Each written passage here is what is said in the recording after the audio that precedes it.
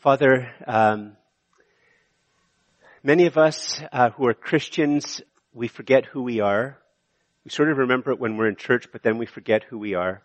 And Father, in fact, many of us who are Christians live our lives as if we are only half saved, not fully saved. Father, we ask that your Holy Spirit would move very powerfully in our lives and open your word to us and bring your word home to us, Father, so that we might be disciples of Jesus who are gripped by the gospel and learning to live day by day for your glory. And this we ask in the name of Jesus, your Son and our Savior. Amen. Please be seated. Guess because I'm in Canada and because I'm white, I don't often think of race. But when I was in Angola, my race was very powerfully evident to me in different ways. And I saw in very powerful ways how race can affect how you're perceived and what you're able to do. So when I was in Angola this summer, I was in a poorer part of most of Angola is poor. So that doesn't really narrow it down. But I was in Lubangu, as many of you know, and it's like a lot of poor people in that city. And, in fact, I was just thinking as I was trying the 8 o'clock service, the house that I was staying at on a sort of very busy road, just about from your point of view, if you're looking out at the road, about 20 yards that way, there was a pothole. And listen, if you think there's potholes in Ottawa, you have never been to a place like Lubangu. When I say there was a pothole, it was probably about, I don't know, from here to that table, and it was probably from about this chair to the edge of the stage, and it must have been about 2 feet deep.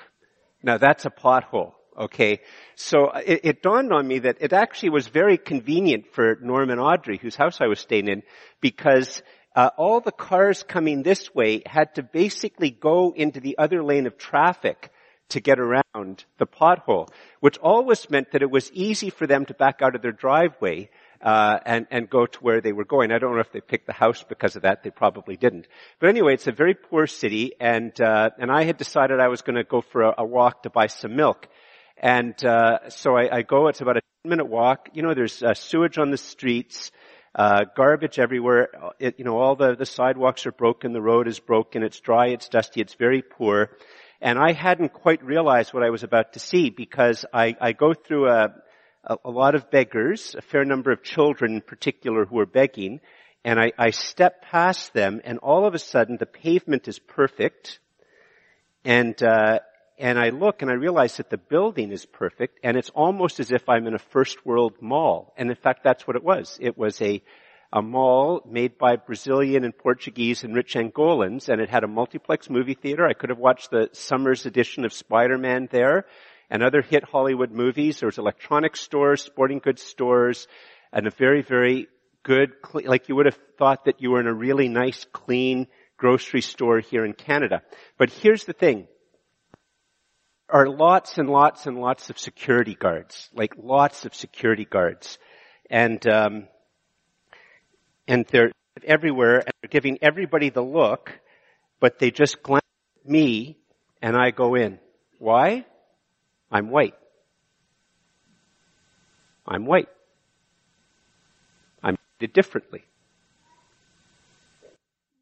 And it was actually sort of very odd for me to realize that all the other people would get a close look, but I could just walk in because I'm white. There were certain assumptions about me. And I mean, in many ways they were correct assumptions, but they were still assumptions just because I was white. The text that Ken read just a few minutes ago actually has a virus in it that after it has been written, and in much of the world it's been separated from the root, but there's a virus text that Ken just read a few minutes ago in Galatians that has gone on to slowly infiltrate and affect much of the thinking throughout the world, even though people might not realize that it ultimately came from a text explaining the implications of the gospel. And so for many people, it's separate from the gospel. It's just this idea that's become a bit of a virus throughout the entire world that something's wrong about a whole range of things that go on in the world. And it starts off in this letter to Galatians. So if you have your Bibles, it would be very helpful if you looked at it with me. It's one of the implications of the gospel, and it's in Galatians chapter 3, and we're going to begin reading at verse 26, which is where our text begins. Galatians 3:26, and here's how it goes. For in Christ Jesus you are all sons of God through faith. For as many of you as were baptized into Christ have put on Christ. There is neither Jew nor Greek. There is neither slave nor free. There is no male and female.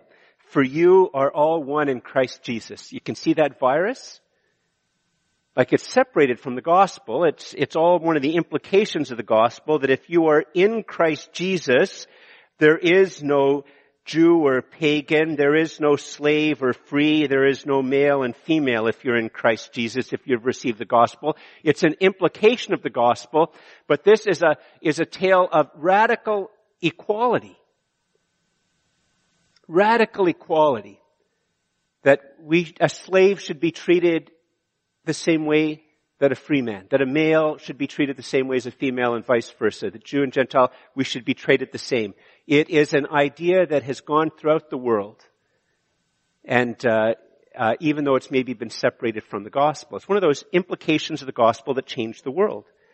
Now, some of you might say, George, that's actually, that's interesting. I'd heard of that text before, and that's a very interesting idea. I hadn't sort of thought about how that has in fact, like in ancient Greek thought, in a much pagan society, where you are was where you deserved. The king was a god. The king was a god.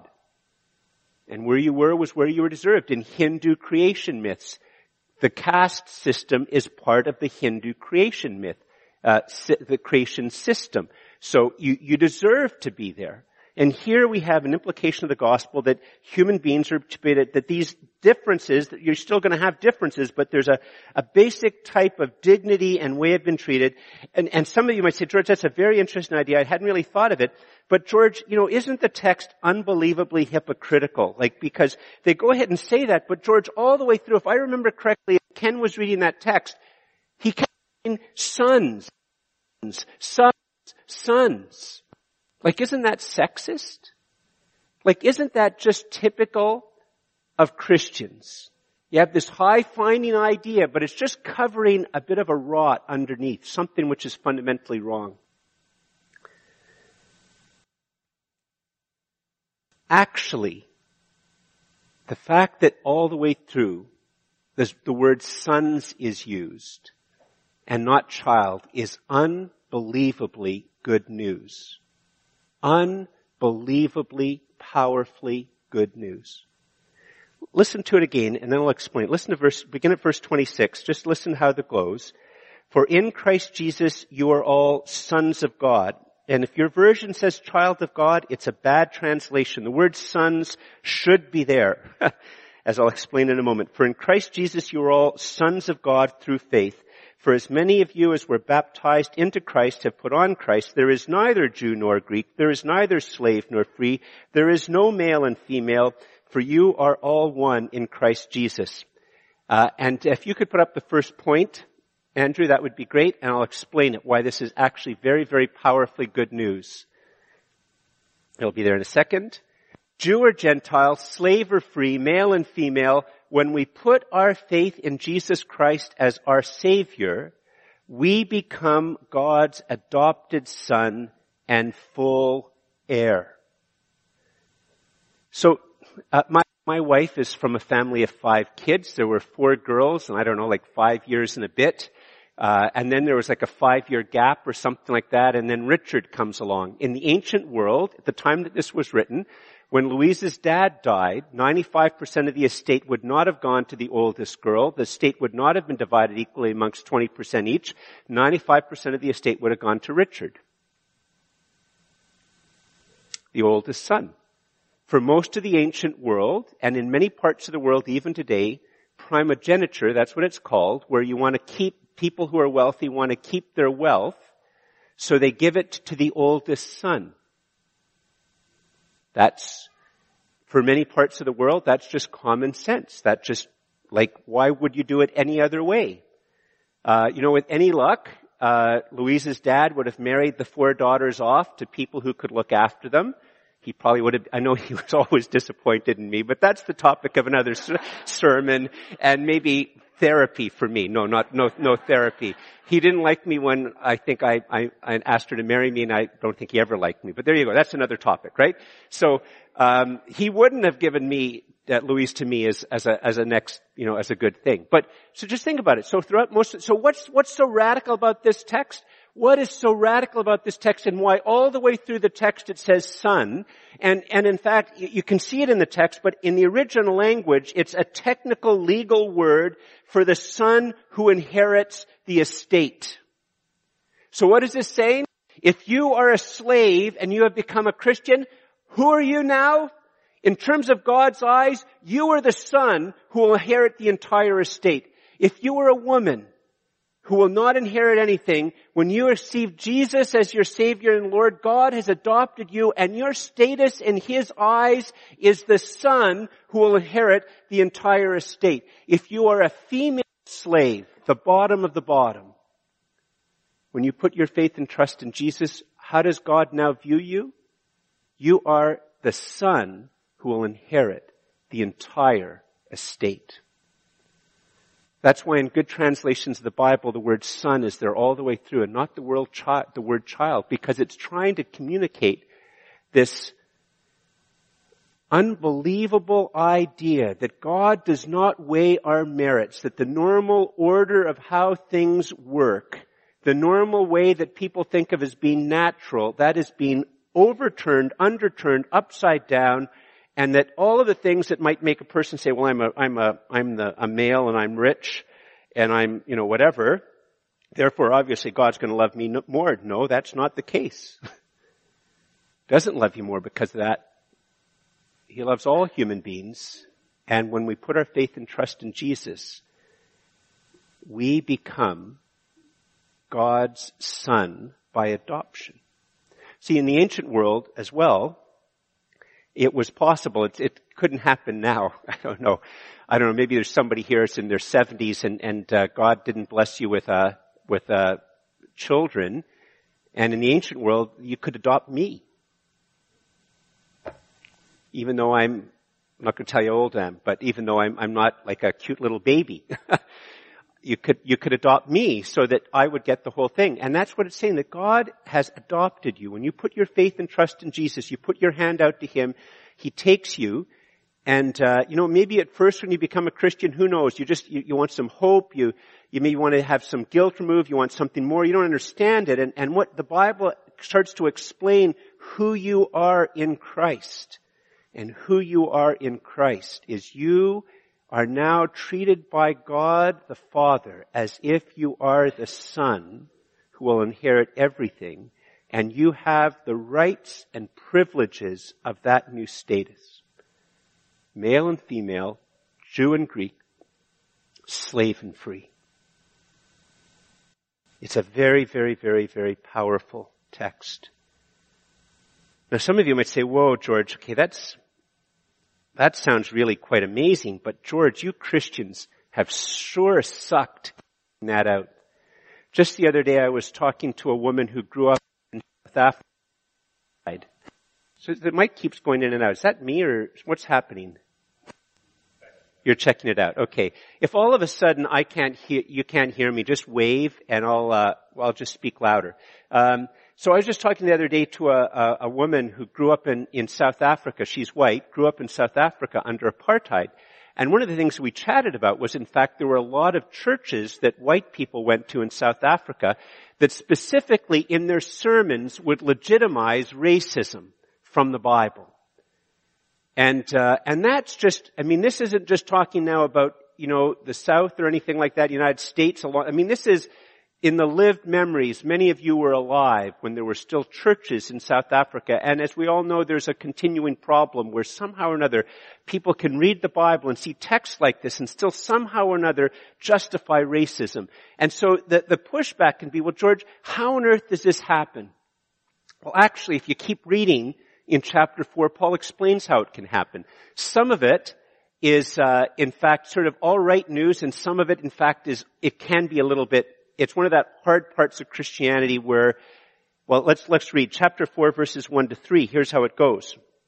I mean, that the heir, as long as he is a child, is no different from a slave, though he is the owner of everything, but he is under guardians and managers until the date set by his father.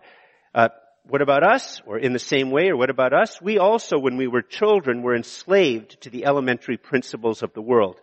Now, that's a bit of a, I have to confess, I kept telling my wife all week I slaved over that text trying to figure it out, but there's two different ideas that are at work here. And the first idea is this: it is possible for us to be the son, but live like we're a slave. That's what the point of the analogy is in the first two verses. That, on one level he just said, you look at a rich estate, and you see slaves, and you see like a young child, but the young child is under guardians and tutors, and in those days, the tutor or the guardian could, whack the kid on their behind with a stick or their hand. It could be very tough, very demanding, because in the Roman world they wanted their boys to grow up to be men who were going to be leaders, so they could be very tough on them. And in some ways, it would look, you might not even be able to tell on one level, at a behavioral level, whether the person was a slave or in fact the heir. And the point of this is that we all know, and we're going to think about this more in a moment, but it's possible for us to have one status but live as if we're something else. I mean, that's just part of the tragedy of many of our lives. And Paul's going to develop this more in a moment. I'm going to talk more about it in a moment. But here's the other thing, which is verse 3. If you could put up the next point. Part of the hard part about the Bible for many of us in Canada that teaches positive self-esteem all of the time is that the Bible is unbelievably frank about our human condition. And verse 3 is and it comes in a technical word for child. The technical word for child in the text means somebody who's immature, incompetent, dispossessed, and then he adds something else. So here it is. In my natural state, I am immature, incompetent, dispossessed, and a slave to elemental powers and spirits. In other words, I serve elemental powers and spirits as if I have no choice. Now here's part of the thing about the Christian faith. So the question began, George, how on earth is it that you can account for the fact that Christians have this wonderful text in Galatians chapter 3:28, and then you can have churches in South Africa back in the day, not that long ago, opening the Bible and somehow justifying apartheid and racism and terrible things that went on in that culture, all from the Bible. And so Paul says, well, I'm going to give you an answer, but you're not going to like it. A lot of you Canadians aren't going to like it. Part of it you sort of might like, which is the fact that, it is possible to be a Christian and live as if you're not a Christian. And I guess what I'd have to say is, to the extent that a church in South Africa was preaching apartheid, they were not living as Christians. I'm not saying they weren't, but they weren't living as it. They weren't teaching as if they were. They were in serious error. They were my brothers and sisters in Christ in serious error. Serious error. But why is it that could go on? Because you have to know something about human beings. Human beings are immature, incompetent, dispossessed, and a slave to elemental powers and spirits. Elemental powers, the fact of the matter is that there are powers of money, there are powers of class, there are powers of sex and gender, of religion, there are powers of ideology, and we Christians, not just Christians, now just as a general rule for human beings, we easily start to serve these things. If you go back and read Genesis 3 once again, it's a very, very powerful text. In Genesis 3, Adam and Eve thought that they were beginning, when they rebelled against God and they said, we are going to be like God. And they thought they were ushering in the age of the human who rules. But the irony and the tragedy is that what they ushered in was not the human who rules, but the human who dies. And the human who will serve created things. We serve our phones. Many of you do. Many of you do. Imagine for those of you who are university students, I don't know if many professors do it, if they said, before you come into this class, I'm taking all of your tablets, phones, and computers. Many people, their anxiety level would go through the roof. Because we serve it. We serve race, we serve sex, we serve ideologies. And those are elemental powers. There's also elemental spirits. There are evil spirits that we willingly serve. And we are dispossessed. We might not feel like we're dispossessed right now, but you know, as I get older, time just slips through my hands. And the children who once were just so cute and tiny and I could hold them, and now they're bigger than me. And they have children of their own. And one day I will die, and when I die, if Bill Gates and I die on the same day, his 89.3 billion, 89.4, 89.5, 89.6, 89.7. Every time I tell the number's gone up in that few seconds. When you're that rich, that's how it works. But he and I will have the same number of possessions 1 second after we die. For the record, I'm not close to 89.3 billion. I tell people I'm half a millionaire. I have the air, not the million. And so this, it seems very stark, but that's the stuff that God works with. You see, in one level, the Bible tells us our condition is vastly worse than we know. But the text is just telling us about how Jesus willingly, in a second it's going to go right into it, how God willingly sent His Son to die for immature, incompetent, dispossessed slaves to elemental powers and spirits. He willingly loved you and me so much that He would leave the glories of heaven to come and die for you and me, that I might be redeemed from slavery and I might have the status as of God's adopted son who inherits everything.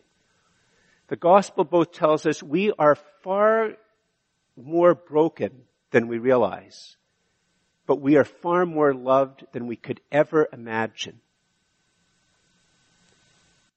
Our minds, even the most narcissistic amongst us, our minds can't really grasp the depth and the extent and the purity of God's love for us that we see as God, the Son of God, dies upon the cross for you and me.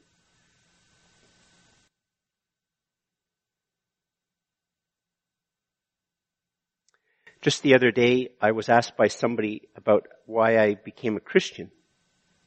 I became a Christian when I was in grade 12, and he asked a little bit about the process that led to me becoming a Christian, and I said that I started to go on a bit of a quest. I all of a sudden I had grown up in a Christian home, and I found Christianity boring. I found it irrelevant. I was far more interested in the counterculture. I was far more interested in countercultural music, countercultural politics, countercultural lifestyles, countercultural dress. That's what I found interesting. That's what I found as if it would be meaningful. And Christianity was boring and it was irrelevant, and I really didn't even think about whether or not it was true. And I don't want to go into it all, but basically something one day, it was something that happened to me while I was on Elgin Street here in Ottawa, all of a sudden made me think that maybe there was something more to Christianity, and at the end of a year of a spiritual quest, I became a Christian.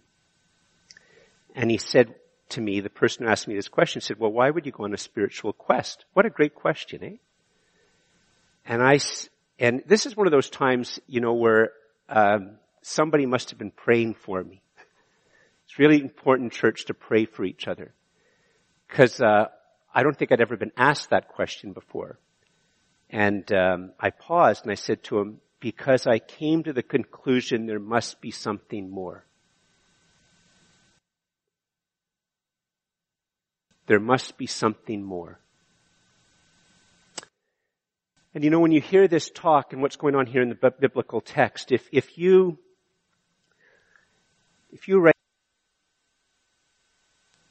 you think you're a master of the universe, it feels like you're a master of the universe, you have sexual conquests, you have the money pouring into the bank, and it's hard for you to imagine that there's something more, the gospel is going to make very little sense to you.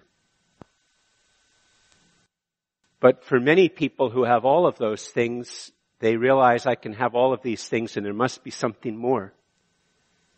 And for others of us who are very broken by elemental powers or by the elemental spiritual forces of the world, and maybe we're broken by shame, or we're broken by drug addiction, or we're broken by abuse, or we're broken by failure, or we're broken by poverty, it maybe is very easy for us to hope and believe that maybe there is something more. And the Bible says there is something more. That's what it talks about. Listen to how, just after Paul in verse 3 gives us this unbelievably bad news. Remember verse 3, we'll read it again. In the same way, we also, when we were children, and that's a technical word in Greek, meaning one who is immature, incompetent, and dispossessed. We're enslaved to the elementary principles of the world, but when the fullness of time had come, God sent forth His Son, born of a woman, born under the law, to redeem those who are under the law, so that we might receive adoption as sons.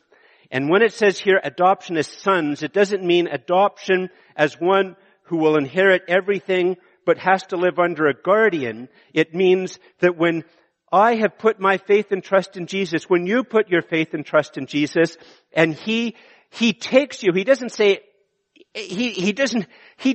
when you put your trust in Him, He takes you. He takes you. He takes you.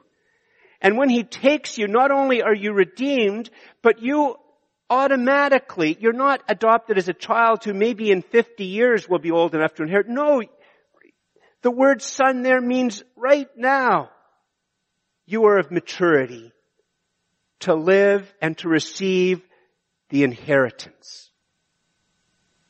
Could you put up the next point, Andrew, please?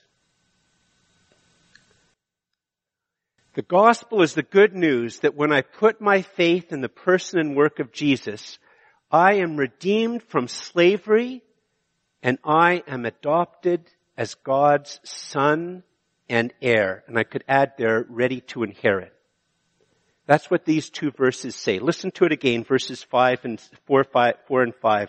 But when the fullness of time had come, God sent forth His Son, born of woman, in other words, fully human, born under the law, born into this world where the moral law exists. Why did He come?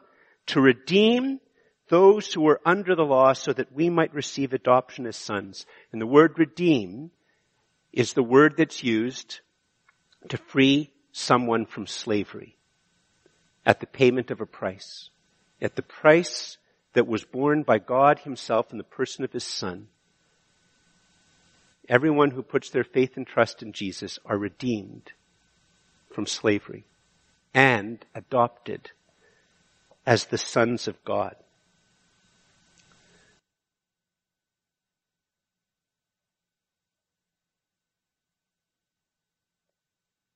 It's very, very, very, very powerful news.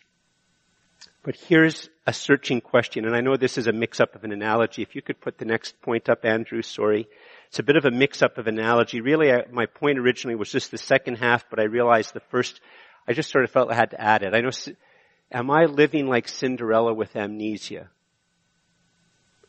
Or am I living as if in other words, am I living as if I am a slave and not the son who inherits fully?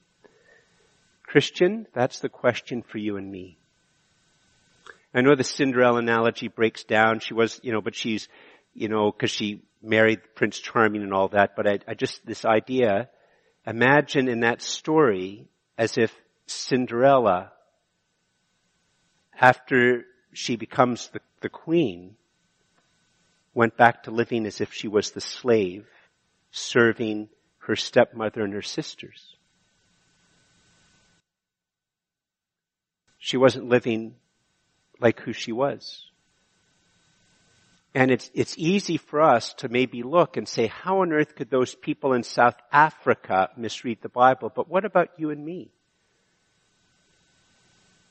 Is our relationship to God, is my relationship to God as if somehow God gives me these commands and I need to do them, and I have a bit of anxiety and I have a bit of a depression about the state of my life as if I'm just a slave, and it's just drudgery, and it's just brokenness, and it's just order, and it's just rules.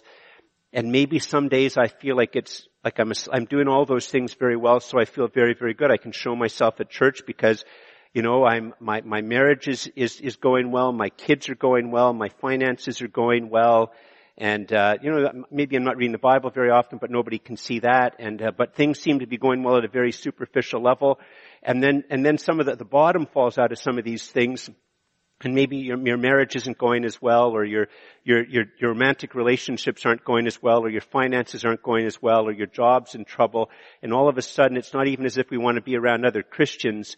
And why is that? Because you see, at our bottom line, we do not understand or not really believe that God adopted us as His Son with full rights of inheritance. But I am living as if my relationship with God depends upon my ability to fulfill His orders to me. And if I can't fulfill His orders to me in a satisfactory way, I am a bad slave. I'm a bad slave. My church doesn't become a mega church, I am a bad pastor. Bill Hybels tells a famous joke, go big or go to Canada. And I think it's just so funny. Go big or go to Canada, Like if I was a really successful pastor, I'd be snapped up by some American church and I'd have thousands of people coming. That's the question. Look at verses 4 and 5 again. But when the fullness of time had come, God sent forth His Son, born of woman, born under the law, to redeem those who are under the law, so that we might receive adoption as sons. Could you put up the next point, please, Andrew? God's adoption of me as His Son, with all of the rights and privileges of being His Son, is just as certain as the fact that I am pardoned and redeemed. It is just as certain. It says redeemed and adopted. It doesn't just say redeemed. In other words, I've taken you out of slavery, but George, you've taken out of slavery, but now you better perform very well if I'm going to really love you, because all I've done is just taken away the bad stuff, but you need to add good stuff to your life. So you better make sure you do this, and you better make sure you're successful in that, and you better make sure you perform well that way, and you better make sure this, and you better make sure that, because all that I've done, George, is I've just taken away the bad stuff. You gotta sort out the good stuff yourself. And a lot of times, that's how we live the Christian life. And a lot of times, that's all the way that the gospel is presented. That when Jesus died on the cross, He took away your sins, you're pardoned, you're delivered from slavery, and it's all just presented only and almost exclusively as if the bad things have been taken away, but the good things by implication in the soul, in our soul, that I have to perform those. But in this text, both are just as certain. Both are just as certain. When Jesus took me as His own, everything that I had ever done that was wrong from the moment of my conception to the moment of my death was dealt with on the cross. All of the shame from the moment of my conception to the moment of my death was dealt with on the cross. All of the slavery that I have experienced to how people think about me or how this works or whatever is all taken away. But at the same time, right to the moment of my death, even though God knows my successes and failures in the future, all the way, my status is as an adopted son of God because of what Jesus has done for me with the full rights of inheritance. I do not get a better inheritance if I grow a megachurch. I do not get a better inheritance if I can memorize more Bible verses. I can have more successful relations. I can add nothing to what God has done for me in the person of Jesus. Could you put up the next point, please, Andrew? Listen to the text again as it goes up. But when the fullness of time had come, God sent forth his Son, born of woman, born under the law, to redeem those who are under the law so that we might receive adoption as sons. Am I living like I am half saved, only pardoned, not adopted? Am I living as if I'm only pardoned, not adopted? You know, brothers and sisters, this is one of these things that we need to pray into our lives for ourselves. And we need to pray it into each other's lives. Like if you're trying to figure out how to pray for the church, one of the things you can do is just say, you know, Lord, help George to understand that he is God's adopted son. Help the Wardens, help Shirley, help Daniel and Jonathan know that they are not just redeemed, but God has adopted them as his son with the full rights of inheritance. And not just the leaders, but help the people who come on Sunday morning. You're trying to figure out how to pray for people as they come to church and you get here maybe a bit early and you have a moment to pray. Just pray, God, may you work in people's lives today so that they will not only know that their sins are pardoned, but they'll also know that God adopted them when they put their faith in Jesus. So we need to pray that over us. Could you put up the next point, please? Listen again to verse 4 and 5 as the point goes up. But when the fullness of time had come, God sent forth his Son, born of woman, born under the law, to redeem those who were under the law so that we might receive adoption as sons.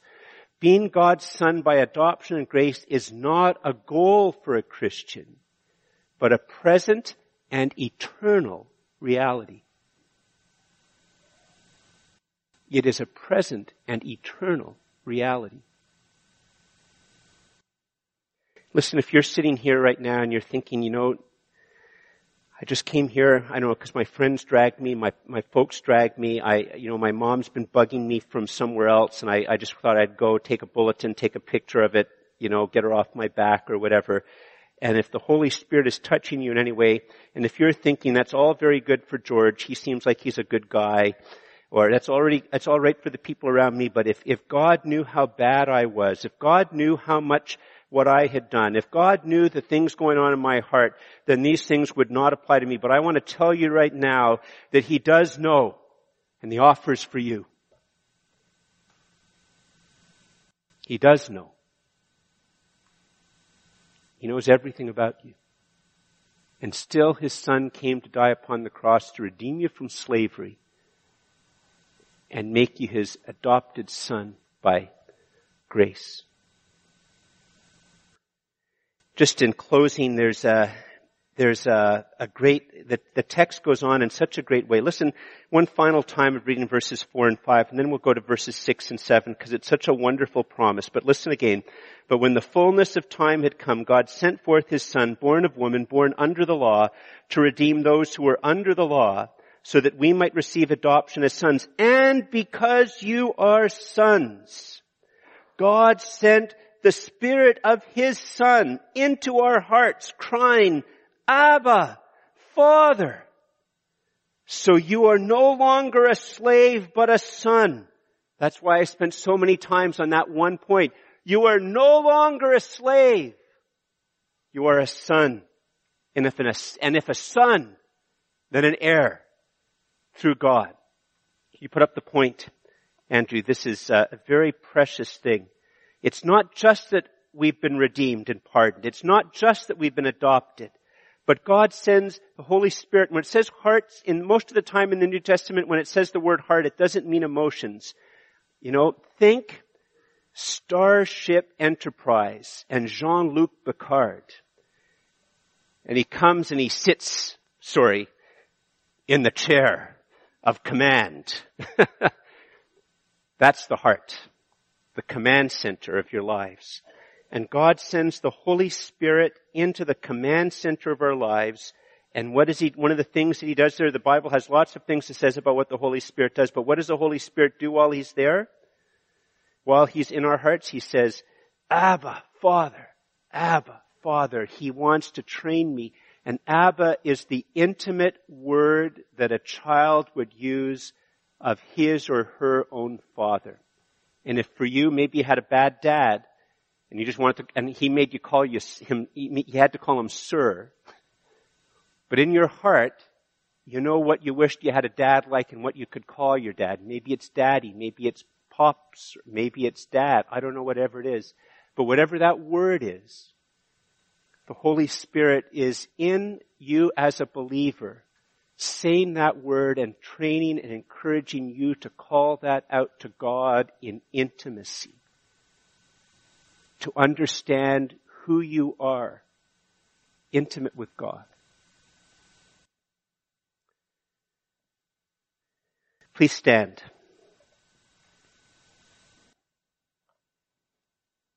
Andrew, the final point, it's from an old hymn. You know, all we can say is this, it's used at ordination, but it's such a brilliant line. Come, Holy Ghost, my soul inspire and lighten with celestial fire. Come, Holy Ghost, my soul inspire and lighten with celestial fire. Father, let's pray. Let's pray. Come, Holy Ghost, our souls inspire and lighten with celestial fire. Father, pour out your Holy Spirit upon us. For those of us here, Father, who are Christians, you know how easy it is to live as if we have amnesia and as if we are slaves in a slave relationship with you, a performance-based relationship with you. Father, may you bring these truths of Scripture home to our lives deeply.